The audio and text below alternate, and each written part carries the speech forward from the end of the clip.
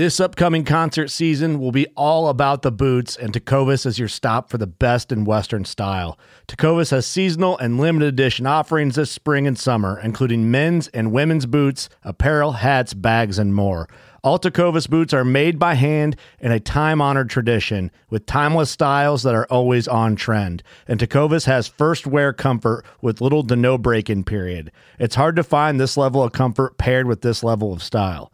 Stop by your local Tecovas store, have a complimentary drink or two, that's WCB style, and shop new styles. The smell of fresh leather and friendly staff are at your service. Many stores even have leather custom branding to make your boots truly personalized. And with regular live music and events, there's no in-store experience like it.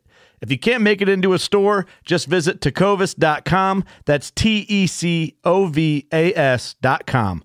They offer free shipping on all boots, as well as free returns and exchanges, and ship right to your door. Go to tecovas.com and find your new favorite pair of boots today. Fishing like a local isn't just about catching fish. It's about connecting with the environment and the people who call it home. It's about hearing the stories and traditions that have been passed down for generations and sharing unforgettable moments with the people you meet along the way. Fishing like a local is having an experience that stays with you forever. And with Fishing Booker, you can experience it too, no matter where you are. Discover your next adventure on Fishing Booker. Hello and welcome to the Publicly Challenged Podcast. I'm your host, Luke Oswald, and I hope you join me on my quest for knowledge to become a better hunter, angler, and forager. Stick with us and who knows, maybe we will learn something together. Before we get to the show, I just want to mention a few things. Initial Ascent packs, they're awesome. I used a 2K all last season. I'm still using it now for stuff. I'm going to be using it for training, for prepping for my hunt and getting some miles in with some weight on my back. And I just recently picked up a 6K, and it's going to be awesome as well. Plan on using it on my elk hunt along with the 2K if I'm doing some day hunts or something and having a base camp. But if I'm packing on my back and going in there, depending on where I'm at, I'm going to be using that 6K. Dennis and Joe are amazing people. What's awesome about that company is you can reach out to them, and they're the ones who are going to answer your call and actually talk to you about their product. And you're going to even get a handwritten note from them thanking you for your purchase and wishing you luck on that hunt. And I just find that is super awesome and amazing in this day and age to have somebody that does that for you and actually hand writes a note for you is just amazing. And on top of that, it's an American-made product. And one thing about this podcast is, and myself, is just that anything that's American-made that I can support or get behind and it's a quality product, I'm going to talk about it. This is not a paid promotion. I'm honestly just talking to you about an amazing pack. So check them out. If you don't have one or you're looking for a pack, give them a try. You'll like it for sure. And then on top of that, we're going to talk about treelineacademy.net. Treelineacademy.net is the most comprehensive e-scouting course ever made. Mark Livesey is just an amazing wealth of knowledge, and he's willing to share that with everybody. So check that out and see what's going on there with that. Use promo code PC2020. Save yourself 20% on sign up. It's awesome. And actually, it's not 20%. It's $20. Save yourself $20 off a sign up. Then the next one I want to talk about is Basemap. Basemap app with their hunt data, the online mapping system for e-scouting, setting waypoints, smart markers. So you have all your hunt data on the wind and anything, as long as you have a cell signal. It's absolutely amazing. There's so much more that's coming out. They've updated their offline maps, so they're way faster than they used to be, which I know a lot of people were actually kind of complaining about that, but now they're lightning fast. I've downloaded them, used them. It's awesome. On top of that, they've got some new updates that are coming out that are just going to blow you away. Can't talk about them yet, but we will be talking about them. So check them out. Use promo code PC25. Save yourself 25% on sign up, only on the website, not on the app. And with that being said, let's get to our show. All right, so I'm sitting here and I'm talking to Jonathan Bohm. And Jonathan, why don't you go ahead and introduce yourself a little bit? All right, so where do I start? I got into hunting about 11 years ago. It was 2010. About 2010 is when I started getting into hunting. Started taking a camera in the woods with me and filmed a little bit here and there, made a few videos, and kind of took off with that as a hobby, like a side hobby. Started filming my hunts and posting them up on YouTube, and got to killing a few critters and learning more and more over the years. Built up a little bit of a following, and I'm still learning more every year. So yeah, that's where I'm at now. I've got to the point where I've made a business out of it, and I'm still loving it. Carrying a camera in the woods everywhere I go. It's a kind of a chore, but if you love doing it, it's enjoyable. I like to go back and watch my hunts. So no, that's pretty cool. Kind of my thing. So I got to ask you, because the name of your channel is Catman Outdoors on your YouTube channel. I'm guessing you didn't get that nickname or a name for your channel from hunting. So no, unless you're actually, hunting big cats. Well, I wasn't even hunting when I come up with that name. I was probably 12 years old. I had just got into fishing and started catching some channel cats down in the creek. And I got online, reading on some forums and stuff, reading up on catfishing a little bit. And I noticed, cat fishermen were referring to each other as catmen. So I started using that as my username online whenever I made an account or something.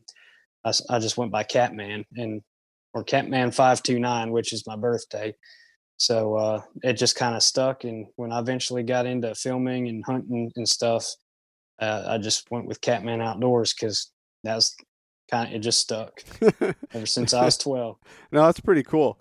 So what do you think the bulk of your content on your channel is? Is it more so hunting stuff? I mean, I know you do a lot of turkey hunting and deer hunting as well. Actually, quite a few deer in one year.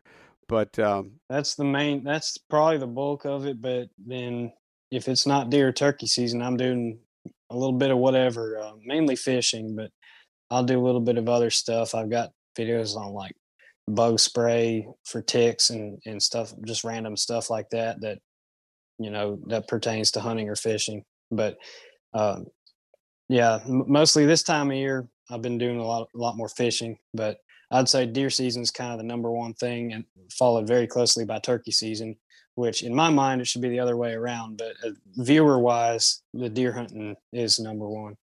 Nice. So I asked you on, and we talked a little bit about this earlier, but I wanted to talk about river fishing for catfish and kind of getting the lowdown on that and see how you do it down there in Tennessee versus what we do here in Illinois, and kind of get some pointers from you. And you have catfish up there? Oh, we do have catfish up here. Quite a few of them. I'm just messing with you. Yeah. So just kind of curious to see, how you do it. So I'm kind of going to just ask you, man, what's your favorite way for catfishing? Is it, pole or bank poles or jugging or what? It depends on what I'm going for. If I'm trying to catch a big one, I'll use my rod and reel set up and fish off the boat. You can fish offshore in a lot of places, but I've got a boat, so I take it. If I'm looking for eating size fish, I'll throw a bunch of jugs. But you can catch little fish on the big rods, and you can catch big fish on the jugs too. But normally that's how I do it. So when you use jugs, are you actually using old plastic jugs like milk jugs or bleach bottles or something like that, or how do you do it? No, I used to use what was Gatorade bottles, and then I kind of switched over to noodles, and I kind of got away from it for a little while and have just kind of got back into it this year. With using the noodles or with yeah, with just jugs or noodles in general. I switched over to limb lines for a while, and then I caught a pretty good flathead several years ago on a limb line, and I said, well, I'd rather reel this thing in, so I kind of went to rod and reel for a while. And now this year I've been doing both. Okay. I'll throw some jugs out, take the boat somewhere else. If I'm throwing jugs on a river, I'll run downstream a mile or two and drop anchor or drift fish with the rods, and then wait for the jugs to catch up, and then go check my jugs. So I can kind of kill two birds with one stone if I want to. So let's kind of break that down then with the noodles. So you're talking like pool noodles with like how do you set them up? Is it like, and I mean the other thing is how do you see them? Because like I always painted my jugs like a bright color with like an orange spray paint or something like that, real bright. What are you doing to set them up and get them? Because I mean a pool noodle is not too rigid by itself. Are you doing anything special to them, or are you just putting like line around them, or what are you doing? I used to. I've still got a few that I made a few years ago where I just tied the line around the noodle, which that'll work. But this past spring, my girlfriend got me back into jugging, and she set hers up with the PVC pipe and a little eye bolt on the end, so you can loop your line through that eye bolt and set them at different depths. But other than that, it doesn't really matter how you hook it up. The PVC setup is a little nicer, and you just glue a piece of PVC pipe inside the noodle and have a little bit sticking out one end. As far as visibility, and I've always done this, whether it was a jug or a noodle, I'd take one or two pieces of blaze orange duct tape, wrap it around, and then take a strip of reflective tape, that's kind of expensive tape. It's like $3 or $4 for a 30-inch roll. But you take a piece of reflective tape. I use white, but you can use the trailer tape that's white and red or whatever. It doesn't matter. You put a piece of reflective tape all the way around. So during the daytime, you got that blaze orange so you can see it. And at nighttime, you hit it with a light and it just glows. Nice. So I'm kind of curious. So you said an eye bolt in the end, like you put it, like you drill a hole through the PVC through the side or something like that, and then you put the eye bolt through it and put a nut on it, nut and washer or something to hold it in place? Now they're self-tapping. You just drill a hole that's a little bit smaller and just screw it in and it stays. Okay. And then really the only purpose that serves is to adjust the depth. Say I've got 10-foot lines on my jugs. And if I want to fish them 5 foot deep, I'll leave 5 foot wrapped around the noodle and then just kind of loop it through a couple times. It's kind of hard to explain how you loop it through, but you loop it through the eye bolt and then flip it over the bolt and pull it tight, and so you can fish it as deep as you want. So kind of like a cleat on a boat, where you loop it through and then go around, except you're doing it on the eye bolt then. Okay. Yeah, it's kind of like a cleat. Yeah. Okay. I got you. That makes sense. That's the only reason for that. Yeah. No, it's pretty good. It works pretty well. So, did you find that there's more buoyancy or resistance when the fish first takes the hook on the noodle versus like a jug? You know, it just seems like a noodle has more resistance and float to it, and then if you got PVC inside of it, it's probably got a little more weight to it. I really don't know the difference. I would think a bleach bottle would have a lot more resistance because it's a lot bigger and it's nothing but air inside. But the noodles work great. The only jugs I ever used back when I did use jugs was little Gatorade bottles, like the 20 ounce. Mm-hmm. So that's about the same diameter as a noodle. So that's not going to really be much different. Okay. And that's been years since I've used an actual jug. I switched to noodles several years ago and then got out of it for a while, got into limb lines, got into rod and reel, and went back to noodles. Noodles are great because you can poke a hole in the jugs on accident. They get beat up. You could accidentally run a hook into it or something, or a catfish drags it around in the rocks and they can take on water, but a noodle doesn't take on water. So they're a lot tougher. So what kind of hooks are you using, and how many hooks do you use on your line when you're doing that? Just one hook at the end of it, or just one hooks, and sometimes a sinker. I use Kahle hooks, like 3/0 or 4/0 Kahle hooks. A little bit smaller hook, but I'm trying to catch eating size catfish, put a smaller piece of bait on. It's funny, I caught a 20-pound blue a couple nights ago on a jug, and it was a little bitty hook, but it hooked him good on a little piece of no, it was on a bluegill head. It wasn't even it was a pretty big bait. It was a whole bluegill head. But normally I'll catch, 2 to 3, 5, 6, 7 pound catfish on the jugs, but there's no telling. You got a piece of fresh cut bait in the water. There's no telling what may eat it. Yeah. So is that like your preferred bait then, is using like cut bait, stuff like that? Or cut bait for sure. Yeah. Maybe bluegill, maybe skipjack.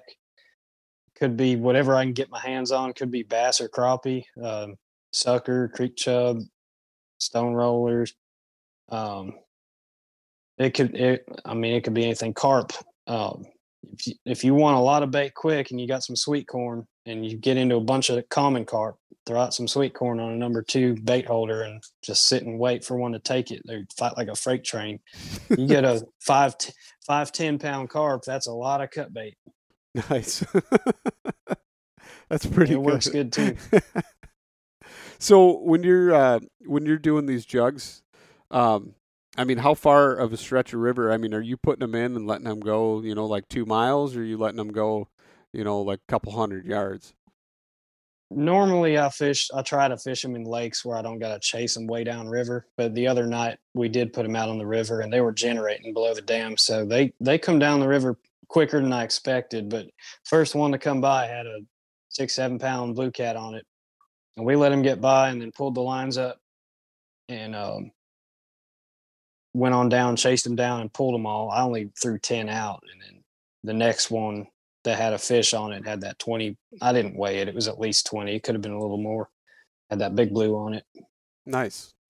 So it depends on the current. And like I said, I'll throw them and go downriver and then fish and just wait for them to catch up. Well, I went about a mile downriver and they caught up in like 10 minutes. So I didn't go far enough downriver. Yeah. And there's a lot of current. They were still running generators that night. So there was a lot of current. They were moving pretty quick, but the fish were biting. Nice. Yeah, I was kind of thought about that, like how long, I mean, I guess it doesn't matter, but if you want it to go longer, you put a weight in it so it like weights it along the current. But well, that weight won't do anything if it's not touching bottom.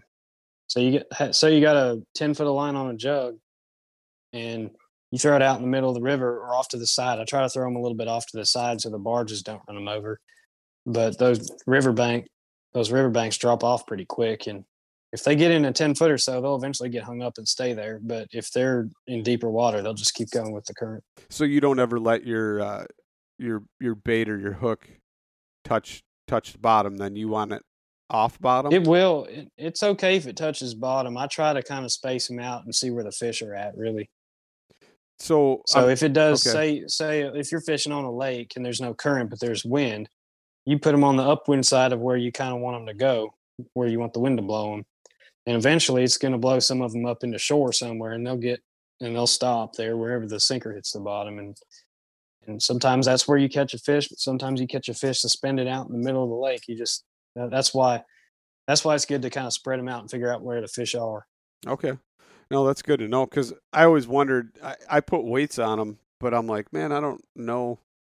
If you don't know the full depth or where it's going, like sometimes I'll throw them in and I'll throw them in way deeper water, and it gets shallower towards where I'm kind of sitting on the bank waiting for them to show up. But never had a whole lot of luck on them, so maybe I'll have to try cut bait. I've thrown chicken livers and stuff like that on them, and I don't know if it's because it just chicken liver needs to sit. Like I've had luck with the chicken livers. It's good fresh. Chicken liver is good. It's good for eating size channel cats. And honestly, I haven't used it in years because chicken breast probably works just as good for eating size catfish, and it stays on the hook way better. It's a lot less messy. A lot more expensive. Pretty much. Yeah. Well, yeah, but you get the cheapest chicken breast you can find. You get one whole chicken breast, cut it into a bunch of little strips. You can get a good amount of bait out of it. Yeah, that's true. And it'll stay. You don't have to worry about it flying off the hook when you throw it. Yeah, that's true. That's good information there. So, I'm kind of curious though, like, why'd you switch from the jugging? Just because you wanted to reel them in and feel that fight versus? Yeah, I like having lines in the water, watch my rod bend over and pull back on a big one. And plus, with limb lines, you can catch, or jugs, you can catch a big fish, but then when I'm running rod and reel, I can anchor my boat on the channel drop off and put my baits right on the bottom, or I can drift with them, either or. I like fighting a fish rather than just picking it up, Like I said, I prefer jugs for catching eating size fish. Yeah. I'd rather catch a big one on rod and reel. So when they're fun to fight. When you're taking them and eating them, what size is like a perfect eater? 3 pounds, 2 to 4 pounds. So- And that's preference. A lot of people will eat the big ones, just cut them up into chunks. I mean, I've heard of people eating 60-pound flatheads, and I'm sure that it tastes just as good, but the texture is different. You got a much thicker grain, tougher meat on a big flathead or big blue cat than you do on a 2 to 4 pounder. The little ones are more flaky, and that's personally how I like them. So it's just a preference thing. I got you. Also, the big ones lay a lot more eggs than the little ones, so it's good to let them go to keep the population going. So, But I don't have anything against keeping a big one here and there. I just prefer the little ones for eating. yeah. So when you're cleaning them, what's like the preferred method to actually clean the fish? You know, getting through that tough skin. Sharp fillet knife. Make sure that knife's sharp. Get it sharpened up. I'll go right behind the head, go around the dorsal fin, just fillet it like normal, and then I'll lay it skin side down on a cutting board and take that fillet knife and skin it out and just get a skinless fillet. And if it's a bigger fish, say I take home a 7, 8, 9 pounder, then they almost always get cut up into nuggets. But if it's a small, like 2, 3 pound catfish, then I'll usually fry the whole fillets. So, do you ever have to worry about like the fat on them, or how do you? Because I know, like, I've eaten some catfish before where it did not taste good. It had a like real muddy tasting. Yeah. And then I've had it to where it was amazing. I think that has something to do with the blue-green algae or something in the water. I remember reading that blue-green algae makes fish taste muddy, but I don't know for sure. I've had catfish that taste pretty muddy and catfish that taste really clean. The fish out of my pond, it's a spring-fed pond, but it looks kind of muddy during the summer, but everything I've eaten out of there was real clean tasting. But I don't mind a little bit of muddy tasting catfish. If it's got dark red meat, cut that out. That's the only thing I would do. Cut out the dark meat. Like the mud vein, or they call it. Okay. Like if you got any kind of dark red in them, and that goes for a lot of fish, that dark red meat's got a strong taste. I'll go ahead and cut that out and try to keep it mostly white meat. Blue cats are particularly white meat. They're some of the best, like a 3-4 pound blue cat's a really good eating fish. But flatheads, blues, channels, they're all good eating. Nice. So, how do you cooking them up? You always frying them, or you do anything different, or? Most of the time, yeah, deep fried in Louisiana, fish breading in the blue bag. But I'll occasionally grill them with blackened seasoning or just blacken them in a skillet. Blackened fish is my second favorite way to cook fish after deep frying. But normally with catfish especially, I like them best deep fried. So, kind of curious, if you could only fish one fish for the rest of your life and go after one species, what would it be? I would die. I like catching so many different kinds of fish. That's like saying deer or turkey. I would say turkey, but then you got 4 months of deer hunting where you're not deer hunting. If I had to choose one, It wouldn't happen. Just shoot me. If I had to, though, let's say theoretically, if I had to, I don't know, because if fishing for catfish, there's a catch there, I've got to get bait. So then I'm fishing for another fish. Okay, that's fair. Walleye's the best eating fish in freshwater I've ever eaten, but they're really hard to catch. But that would be a good one to devote all my time to, because then maybe I'd get good at catching them. But they don't fight good. You just catch them to eat. Yeah. Smallmouth bass is near the top of the list. Smallmouth bass, catfish, common carp. I don't eat carp, but I like catching them for fun because they fight. They're one of the hardest fighting fish I've caught. Largemouth is fun. I don't get too excited about them, but they're pretty much everywhere and they're fun to catch. They're not too hard to catch, so I like that. But I wouldn't just fish for largemouth. Smallmouth would be a good one. I don't know. I can't decide. So if I had to fish for one fish. Recently, my new thing that I've been doing is fly fishing for smallmouth. Yeah. And that is something that just took it to a whole new level of fun and excitement. And I mean, it was like, you know what, it's like finding new joy in a hobby that you once had, you know, like restoring that joy and you know, instead of just 1,000 casts, it's pretty cool to try and do that, even though I'm not very good at the whole fly fishing thing.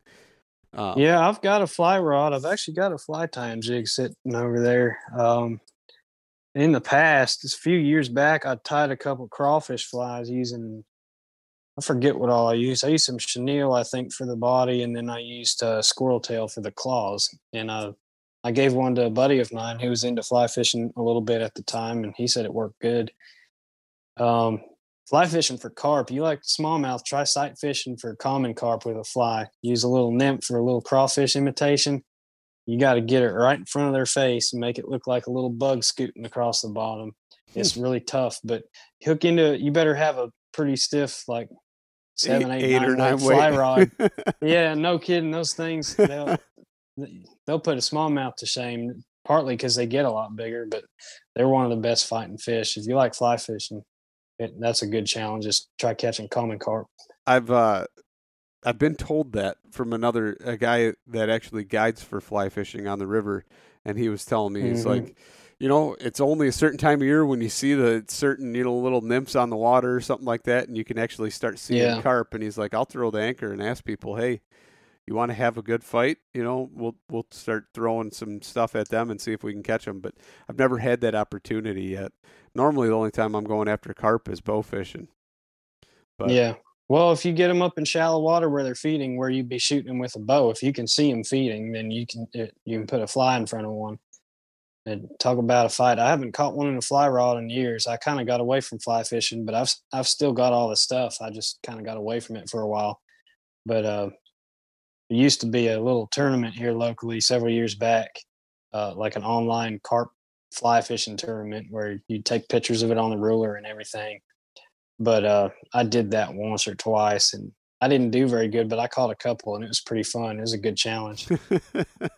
That'd be pretty cool. The worst thing that happened, this is probably 8 or 9 years ago. Worst thing that happened, I was on the boat up in a little tributary creek, and there was a probably 20-pound grass carp eating cottonwood leaves off the surface of the water. And I had tied a fly. Well, I say tied, but I pretty much just took a piece of, you know, that craft foam that you can cut out and stuff, like comes in a sheet like paper, but it's like foam. It comes in different colors.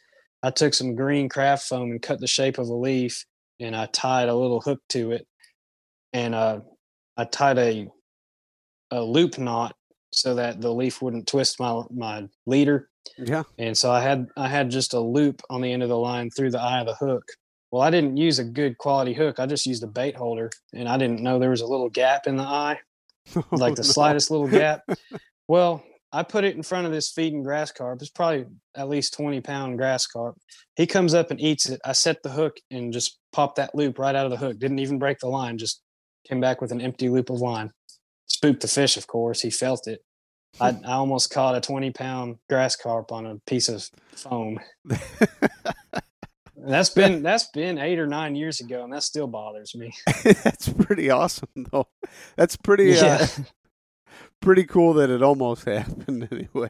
If you ever hook into a grass carp, that's like a common carp on some kind of drug. When they see you, they don't always fight right away, but when they see you and they know what's up, they take off like a torpedo, and you're not slowing them down until they decide to stop running. That's kind of how it is when you're bow fishing, but I've never. So how do you say you're using regular tackle? How do you go about trying to catch a grass carp? I mean, do you got to use like super ultralight line or what?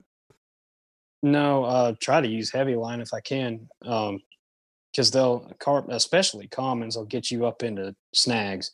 They'll go straight for a blowdown tree or something. Grass carp, not so much. They pretty much just run out for the middle. On like wild grass carp, ones that you find in rivers and lakes, it can be tough. And if you go to, say, neighborhood ponds or city parks where people feed the ducks, you catch grass carp on white bread, and they love it. Really?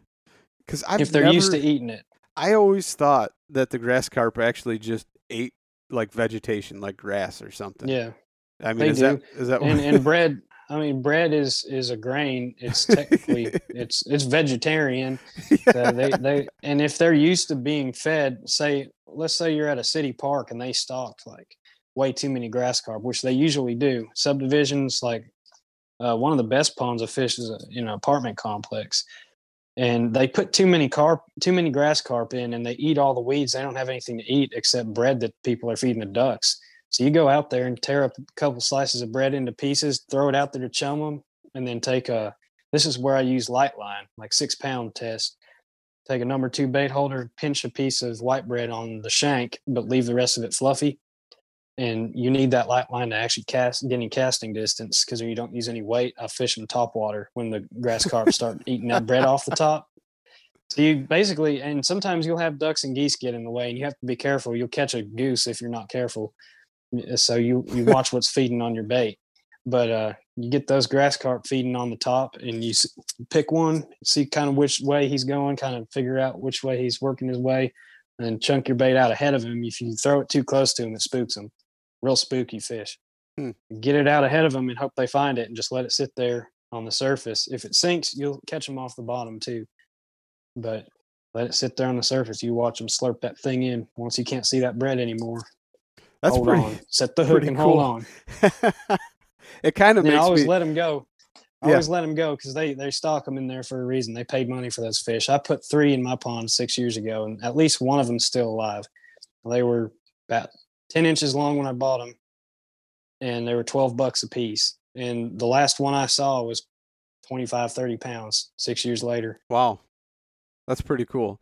Yeah, no, I mean, that definitely cooler than, I mean, you get more opportunities to catch them than shooting them with the bow. But, you know, that's kind of cool that you can do that. I'm going to have to go try that now, because I've never actually tried fishing for carp. You ever fish them at night? Oh, yeah. I've caught some good ones at night. I think early morning, evening, and then nighttime is the best time. You'll have times of day when they're not feeding. They won't bite. Like if you ever see a bunch of common carp or buffalo are finicky anyways, but if you see a bunch of common carp sitting out there just below the surface, not doing anything, or say they're just swimming around below the surface, not really feeding, if they're not actively feeding, they're not going to bite a bait. They turn on and they turn off. If you see bubbles coming up off the bottom, and you see tails kicking and big clouds of mud in the water, and they're feeding, throw out some sweet corn for the common carp, and I guess white bread for grass carp.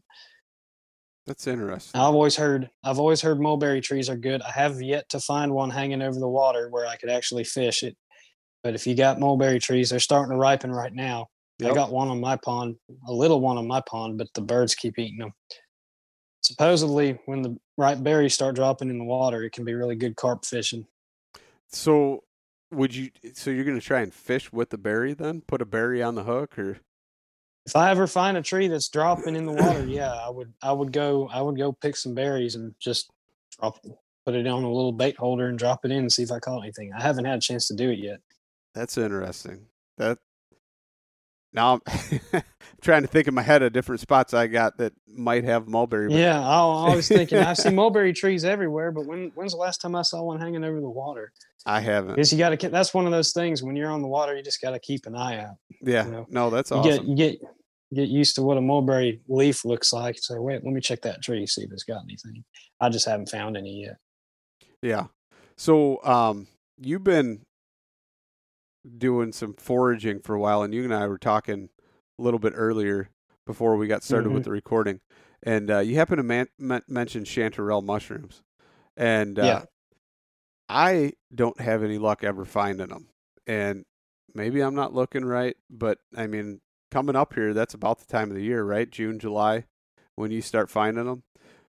Yeah, I just saw a post on Facebook today. Somebody found some in Tennessee already, so it's time to start looking here. So when it gets hot and humid in the summer, you need some moisture. If it's going through a drought, you're not going to do very good. But it's during the hot and humid part of the summer. I don't really know what to look for specifically. I find them while I'm scouting for deer. running trail cameras, and just covering ground in the woods is when I find them, and just randomly be some chanterelles just sitting there. So it's And not you like, can't miss them. They're like bright orange, so they're easy to find if you do find them. but I'm just kind of curious, like, is it something that, have you ever put any thought to, like, maybe it's around certain types of trees or anything where I don't know. they have like a mycorrhizal relationship with the, the certain I type don't of tree know. where they grow on the roots or anything, like a chicken or a hen of the woods, you find them. I've never found hen of the woods. I Oh, found man. chicken of the woods, sulfur shelf, the bright orange one. I Yep. found a bunch of that, but and it seems to favor oak trees from what I could tell. But hen of the woods, I've never found it. I found chanterelles, but I mean, I can tell you they were in woods with oak, hickory, red maple, maybe ash, maybe a little bit of ash. I don't remember finding them around a specific tree because they were just kind of scattered out. And it's real heavy on the oaks in the woods where I found most of them. But that's just kind of how the woods are around here. There's a lot of oaks. Right. That's what I'll tell you for the hen of the woods is definitely if you find those big old mature like 100-year-old oak trees and especially the black oaks, you will. Oh yeah, and where I found the most chanterelles last year, there's a ton of black oak So go back in on the that fall. on that piece of property. Go back in on the that fall piece on of those property. roots on the root mass, and you'll probably find Yeah. some Oh, some hen of the woods. I know where to look. There's a black oak out there. Most of the trees, it's been logged in the past, and most of the trees are mature but not old. But there's one black oak up in there. It's not far from the road, and it's got a couple dead limbs, but it's still kicking. It's huge. That's where It's you're short. gonna find them. It's short and wide. I don't know how wide the trunk is, but that's a big old tree. I'll be in there this year for sure. Like I've been thinking about scouting that area here in the next week or two. I'd say But, around September, end of August, actually- September, start looking. Now that I think of it, I found chanterelles right around that tree, or not under the tree, but in that exact piece of woods. I found some last year. I didn't see hen of the woods. Is it a fall thing like chicken of the woods? Hen of the woods is a fall thing, yeah. How's it taste and texture compared to chicken of the woods? Completely different texture. That's what's crazy Really? about mushrooms is so many different mushrooms like a lion's mane, which I regret. Now I found lion's mane. Yeah. What is it? Lion's mane or beard tooth, or is that the same thing? There's bear tooth and lion's mane. It's very similar, but they say that, and I found one, and I passed it up, and I can't believe I did, and I still kick myself today because I identified it, and I knew what it was, but I was like, man, I'm not sure. What if there's something else that's like it that's poisonous or something, even though there's not really. Got back, identified it, never made it back there to go get it, but they say it tastes like crab meat. Kind of interesting. I found a couple. Now I don't know if it was beard tooth or lion's mane, but it's like the shaggy, like it's only about this big usually, Yep. and it's just like kind of looks like real coarse white dog hair, all kind of Yep. growing straight down. Yep, and that's Yeah, I found a couple of those, and I always wanted to pick one and cook it, and then I never did. they say If it tastes like crab meat, then I'm all for it. yeah, they say it tastes like crab meat. It's got a similar texture as well, and you can actually mark that like on your GPS app on your phone, on your base map or whatever, and go back and get it in like 2 weeks when it gets bigger, or 3 weeks when it gets bigger, because it'll actually get way bigger than that. I mean, it'll get the size of your head, but I mean, yeah. I don't know if I've seen any that big. I've seen some bigger ones, but normally they're pretty small. Yeah, but I mean, if I'd it was say, like softball size, I'd pick it for sure. Oh yeah. Yeah. Chicken of the woods is good. You got to pick it when it's young. It gets pretty fibrous if you let it get too big, but it's kind of texture like chicken. Yep. And then I think chanterelles are my second favorite after morels, of course. Oh yeah. They're some of the better mushrooms that I've eaten, like that I've picked. But I don't pick a lot of mushrooms. You got to go with the easy ones, morels, chanterelles, chicken of the woods, a couple others that are easy. When you get into the ones that have deadly lookalikes, I stay away from it. I want to be able to identify those, and I'm starting to get to the point where I can kind of pick them out, but I'm still too scared to take them and Yeah, but it'd be good. That's the kind of thing. It'd be good to have an actual mentor with you in the woods who really knows what they're looking for. Because you can learn a lot on the internet, but experience is really where you really can tell, where you can tell just by looking at something what it is. And that's kind of how I got with oak trees, and I focus more on other stuff like that pertains to deer hunting or whatever. So I've gotten good with oak trees, but I haven't got into all the different mushrooms. I just stick to the easy mushrooms, the ones that you know for sure what it is. Oh yeah, and what's crazy is, I mean, they all kind of have their own unique taste and texture as well, and that's why I'm super. If I ever find one, I'm excited again to take that lion's mane home, and there's really nothing like it. There's no look-alike, so don't be afraid to take it. Make sure, once again, just look at it and identify it in a book and go, yep, that's it. And then there's nothing. I've never seen a mushroom that looks quite like it. Yep, cut that puppy up and eat it. Well, I'm going to do that next time I find one. Another one I see everywhere. I see it well into the wintertime here is oysters. I've never tried oyster mushrooms. Are they good? Or have you ever tried them? I've never had them and found them, but I've looked for them. You never found them? They're everywhere down here. If I find them, I want them. That and Bolitz is the next one I've kind of been keeping my eye on. But it's just, there's so many. A friend of mine that's a forager gave me, and it's Bolitz of Eastern North America, and the author is Alan Bassett. And so I'm going to get that book because he says it's the most comprehensive book on Bolitz that there is. Because I've never even heard of those. So it's I'm trying to think. I mean, it's got like a bigger cap and a thicker stem, and then on the bottom, it's actually a polypore, so it looks kind of like tightly condensed together pores that look like almost like a sponge on the bottom side.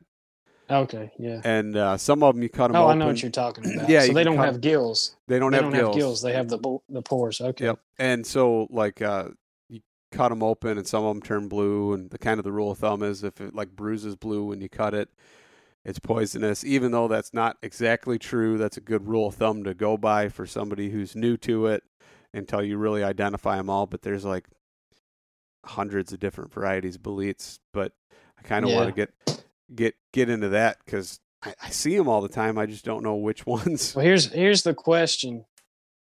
If you're looking at poisonous ones and having to see how it bruises and stuff, do they taste good enough to risk it? I believe they do. Yeah. Because I've never heard of them or tried them, so I don't know. But I know with morels are easy to identify, but even if they weren't, it'd be worth it because they taste that good. Yeah, no, I 100% agree with you. I mean, morels are probably my favorite. My second favorite is Hen of the Woods, although there's a lot of them out there that I've never tried, so I can't even make a decision on that one yet. But chanterelles, have you actually tried chanterelles, or are you still I've had chanterelles. I don't find them really though, unless somebody's given them to me or something. I don't ever really find them.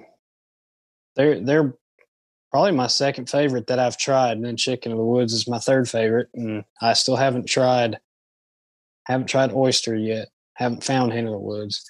There's only really a couple others like lion's mane that I would feel comfortable trying. I've seen pheasant back, but I've heard it doesn't taste good. They're not bad, but you got to find them really small, really small. Seems really tough. They get super fibrous. So when I take them, but they say there's all kinds of medicinal benefits to them too, that you can actually take them and steep them in alcohol and make a tincture, or you can make tea out of them.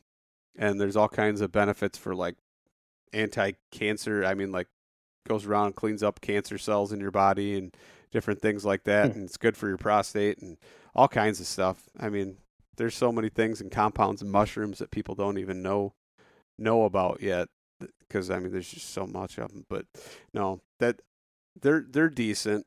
They're not, I mean, they're definitely not a morel mushroom, but there's not a lot that compares to that. I mean, they got their own distinct beefy taste, and do you ever find like you get the half morels, like half free? Yep. Yeah. See, a lot of people, I was always told when I first started that you can't eat them, that them are poisonous. which is No, you total can eat 'em. BS. I haven't found any. Yeah, But- I've cooked them up. I haven't found any in 2 or 3 years. They're not very common around here, but I have found them. That's yeah. But I mean, people would always tell you, "Oh yeah, you can't eat those. Those, they call them peckerheads or whatever, and Yep. you can't eat them. They ain't good for you." Yeah, you which can. is total BS. But I will say that, like, if you look at the gyromitra mushroom, which is the only kind of look-alike that they call a false morel. The false morel, I found a couple Yep. of those that look like a brain kind of. Yep. They're not hollow. You cut them in half, they're not hollow. Yeah. I've heard you can eat them. Like some people eat those, like they're not really poisonous or something, but I don't know. hear they it's are. not a morel. Some Well, people have died I've heard from some them. But people. I think it's I've your heard tolerance. people get. Yeah, I've heard people get an upset stomach, but some people eat them and don't have any issues. Yeah. I'm not going to chance it, and No. they don't look good, and they're not a morel. So I'm No. not going to fool. I'm not going to fool with them. I wouldn't eat them. I wouldn't go for it. You might as well go for a morel if you can get them. Especially, I mean, Yeah. if it's that time of the year and you're finding them anyway, for sure. But yeah, so I mean, so you don't really, when you're looking for the chanterelles, there's no rhyme or reason. You're scouting and setting up deer cams pretty much. Yeah, I pretty much just find them on accident and remember where I found them. If they're real small, I'll let them grow a little bit. If I plan on being back in the area, or like this year, I'll go back to some of the same areas I found them last year, just as a starting point to look for them. Nice. Kind of like what I do with morels. But yeah, I've just stumbled into them a few times, and they're good. Yeah. I cannot let the morels go, because if I don't pick them, somebody else is going to pick them. It's all on public. Is it that bad? Yeah, it's all on public ground, and it is some serious competition for those morels. Man, I found, so we don't have, we got people who hunt morels around here. I got a lot of buddies that hunt them, but it's not a huge thing around here. Well, we probably don't have the numbers you do, but there, every now and again, you'll get into a big patch. So I've got my best patch ever. I found it 2 years ago, accidentally. I ducked off into a thicket and stumbled into all these giant yellows, and it's been my little secret. I've got two buddies that I trust who know where it's at, and I picked a ton of them last year, and then this year I went in and they were just coming up, like clusters of them only Yep. about this big, and they were all gray. They looked like the grays Mhm. before they matured and turned yellow, and there were just clusters of them popping up everywhere. So I left them for like a week or two. Left them for a week, came back and checked them, and they still had growing to do. Left them for another week or so, came back. By that time, turkey season had opened, or maybe it was the juvenile hunt. I came back to pick them with a buddy, and over the weekend when people were hunting, somebody found them, and all the biggest ones were just stumps on the ground. and this is in a place where people don't just go walk. It was in a thicket. Yeah. And we still picked 2 or 3 dozen that they didn't find, but they were all like about that big, like 4 or 5 inch mushrooms. All the biggest ones got picked out. Nice. The whole clusters of them, the ones that I let grow for 2 Yeah. weeks. That's why I don't The let them big grow. clusters of them, and some of those stumps were like 1.5 inches around, and you could tell they had been massive. And somebody probably was just trying to set up on a turkey or something, and probably found them the same way I did. Yeah, no, that's too that was much a big competition for disappointment. me. That I can't let that But go. that's not normal. That's the first time I've had that happen. Or I found stumps and mushrooms once in a while here and there when I'm looking. Every now and again, I'll come across one that's been picked, but it's not normally a big competition here. I'll be out there and have somebody come back behind me, follow me through, and pick up the ones that I didn't. I mean, Oh yeah, if you turn around and go back the other way, you'll see a lot more you didn't see. yeah, no, I'm saying They people just- come they- behind you and actually follow you to pick. Oh, you mean people you don't know? Yes, people I don't know. Oh, really? Yeah, that's how Wow. fierce the competition is sometimes. You got to get there That's pretty early. bad. I get up That's- early and I get out there first light and start going after them. That's pretty bad. Yeah. Yeah. It's not like that here. But then again, you could walk for hours here and not find any. Or you could get out of the truck and go off in the woods to take a leak and accidentally find the best patch ever. They're real random around here. So what you're telling me is Like, I need to come to Tennessee to come and get some morels. You may look for a while and not find anything. I've got buddies who've looked all over and haven't found any, and I've got buddies who were out hunting and just come into a huge patch of them, like I have every now and again. Like, a lot of my good spots are places I found accidentally over the years. And when it comes to finding new spots, I really don't find a lot of new spots that have more than a couple of them. Sometimes I'll find a couple here and there, especially around ash trees. Find like one or two around this ash tree, one or two around that ash tree, and then I'll go back every year and pick a handful of them. The big patches, they're hard to come by. You may get lucky and just walk into a huge patch, but they're not as widespread as they are in the Midwest down here. And they're a lot more unpredictable. They grow in all kinds of woods. Yeah. No, I found I never thought to look or knew they grew in pine trees until a few years ago, and started. I haven't looking. found them in pines. I haven't found them in pines yet, but I found them in cedar, eastern red cedar thickets. We got cedar glades here, and Chinese privet thickets. And you'll have a mix of cedar and privet or cedar and ash. And I found them in those. That's where I found some of the bigger yellows is around cedar trees. So that was pretty exciting when I found them in the pines. So that's kind of been my thing, is if I'm not finding them in one spot or, at my ash or elm trees, then I'm going to go and try and find them in the pines. And it seems like they come up, I don't know if that's true or not, but just kind of what I've noticed is they come up later in the pines. Maybe it's because of the shade, that too much cover. It's probably the shade. Yeah. Like that spot that somebody found this year with all the big ones, that spot, it was in the shade, but it was right on the edge of the woods, and it got a lot of sun. Like, that particular spot warmed up quicker, and that was a real early spot. They came up there before anywhere else. So I think it all has to do with temperature. Yeah. In pines, it's going to be cooler in the pines. Yeah. So, I appreciate you coming on and talking. It's been good, and I feel like we could do this for a long time. Oh, yeah. But I think that's a good point. We kind of covered a lot of stuff here, and a good point to wrap it up. But before we go, can you kind of tell everybody where they can find all your content and find you, and if they wanted to get a hold of you or whatever, where they can do that too? So my main channel where you can go watch all my videos and stuff on YouTube is Catman Outdoors. I've got Instagram, Catman529 on Instagram, Catman Outdoors on Facebook, Catman529 Outdoors on TikTok, I think. But I don't post on there a whole lot, but I do have that as well.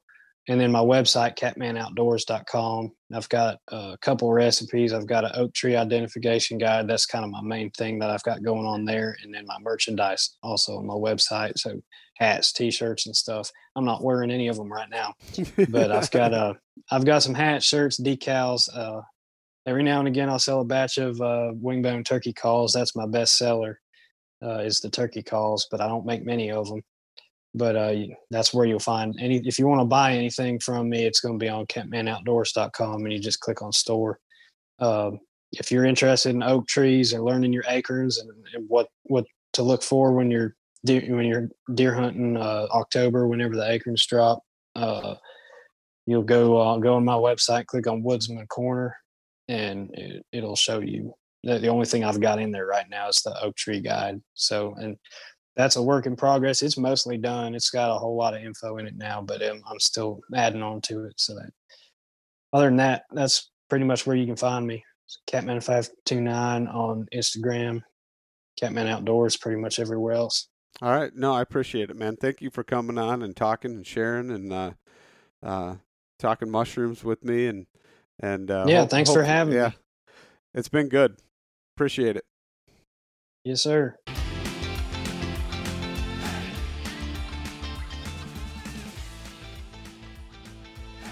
And once again, thank you so much for listening to the Publicly Challenged podcast. I hope you enjoyed the show, and if you did, please subscribe on whatever platform it is you're listening to.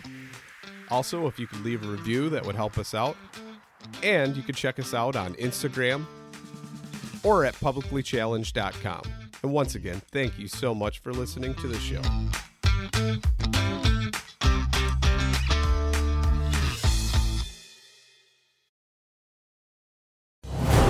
Brave anglers search for the one they call king, but who will take his throne?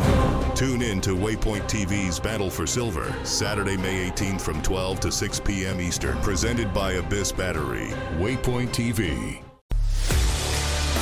A life that has the stories to back it.